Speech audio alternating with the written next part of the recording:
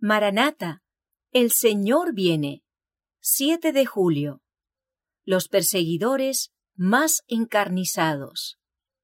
Muchos tropezarán entonces y se entregarán unos a otros, y unos a otros se aborrecerán.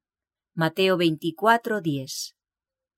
Conforme vaya acercándose la tempestad, muchos que profesaron creer en el mensaje del tercer ángel, pero que no fueron santificados por la obediencia a la verdad, abandonarán su fe e irán a engrosar las filas de la oposición. Uniéndose con el mundo y participando de su espíritu, llegarán a ver las cosas casi bajo el mismo aspecto. Así que cuando llegue la hora de prueba, estarán preparados para situarse del lado más fácil y de mayor popularidad. Hombres de talento y de elocuencia, que se gozaron un día en la verdad, emplearán sus facultades para seducir y descarriar almas. Se convertirán en los enemigos más encarnizados de sus hermanos de antaño.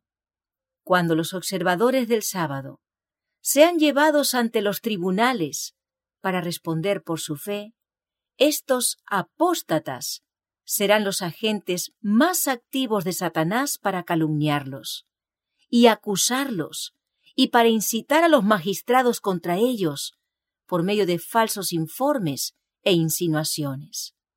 El tiempo de angustia que espera el pueblo de Dios requerirá una fe inquebrantable. Sus hijos deberán dejar manifiesto que Él es el único objeto de su adoración y que por ninguna consideración, ni siquiera de la vida misma, pueden ser inducidos a hacer la menor concesión a un culto falso. En aquel tiempo, el oro quedará separado de la escoria. Más de una estrella que hemos admirado por su brillo se apagará entonces en las tinieblas. Los que hayan asumido los atavíos del santuario, pero no estén revestidos de la justicia de Cristo, se verán en la vergüenza de su propia desnudez. Entre los habitantes de la tierra hay dispersos en todo país quienes no han doblado la rodilla ante Baal. Como las estrellas del cielo que solo se ven de noche, estos fieles brillarán cuando las tinieblas cubran la tierra y densa oscuridad los pueblos.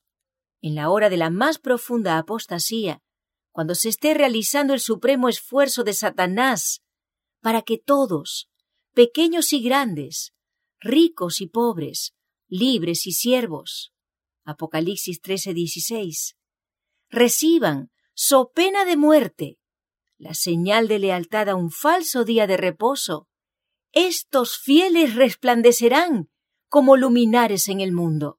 Filipenses capítulo 2, verso 15. Cuanto más oscura sea la noche, mayor será el esplendor con que brillarán.